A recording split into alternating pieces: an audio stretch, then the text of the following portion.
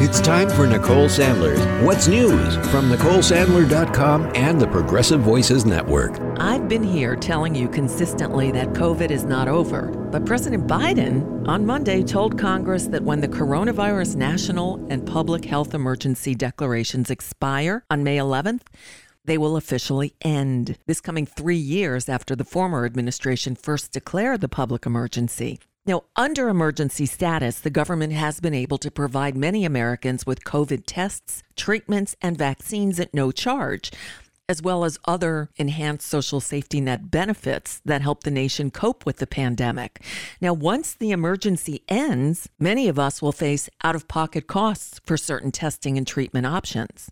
The change signaled that federal officials now believe that the COVID-19 pandemic has shifted into a more manageable, less deadly phase. But keep in mind, the pandemic has killed more than 1.1 million Americans. And as for it being over, well, 500 deaths are still blamed on the virus every day in the U.S. alone. That's about twice the daily toll of a bad flu season.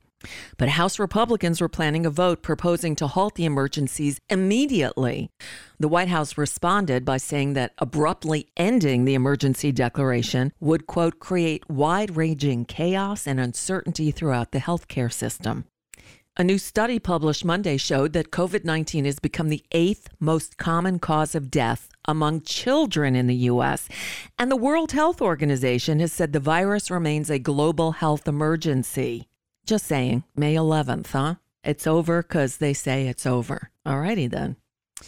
Another day, another mass shooting in America.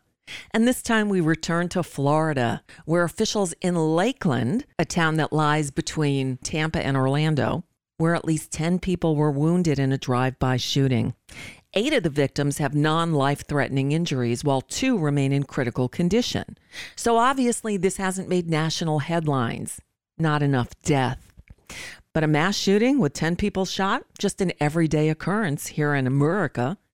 But the 5th anniversary of the horrific shooting at Marjory Stoneman Douglas High School in Parkland, Florida, is just 2 weeks away. So, of course, this is the perfect time for the Florida Republican Party to move forward with their plans to end the permitting requirements to carry a concealed weapon in the state.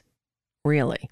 With the backing of the fascist in Tallahassee, the Republican Speaker of the Florida House introduced legislation Monday that would make Florida the 26th state without any training or permitting requirements needed to carry a concealed weapon.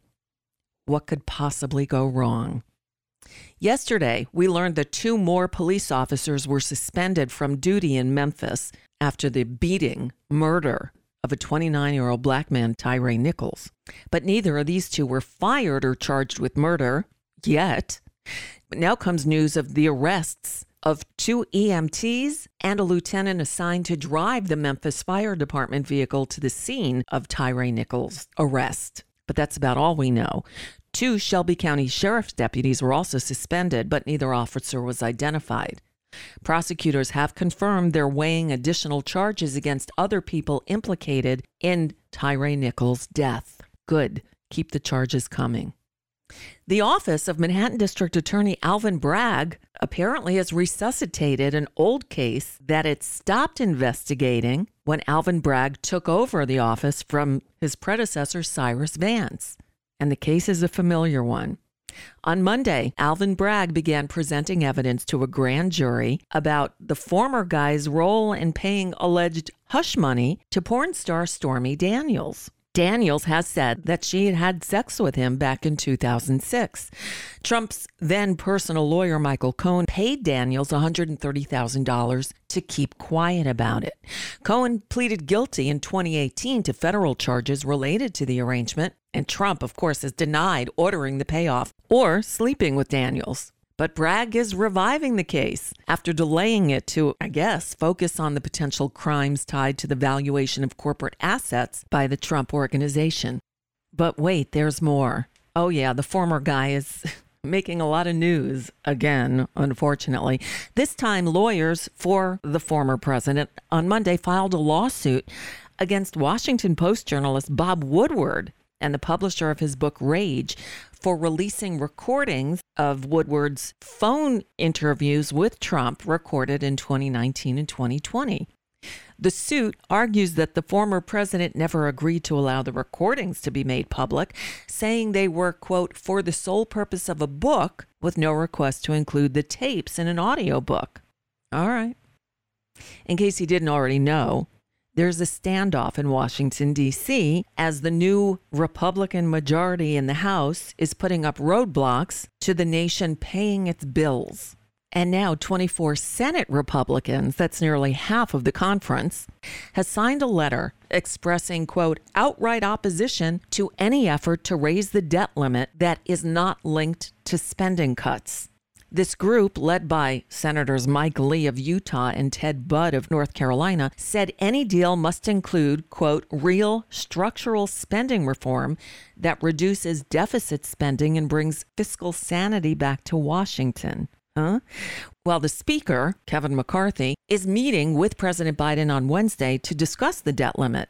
Meanwhile, Ben Harris, the Treasury Department's Assistant Secretary for Economic Policy, warned that, quote, just the threat that the U.S. government might fail to meet its obligations may cause severe harm to the economy. They don't care. And finally, it seems that there are now a number of declared candidates running for Senator Dianne Feinstein's seat. But the oldest member of the U.S. Senate, Dianne Feinstein of California, told a reporter from Bloomberg on Monday that she would announce her decision on whether or not she'll run for re-election sometime in the spring. She said, quote, not in the winter. I don't announce in the winter. All righty then. And that's just a bit of what's news. For now, I'm Nicole Sandler. If you appreciate these reports, I invite you to listen to The Nicole Sandler Show. It airs weekdays, 5 Eastern, 2 Pacific on the Progressive Voices Network. Or you can get it anytime as a podcast, wherever you get your podcasts, and at NicoleSandler.com.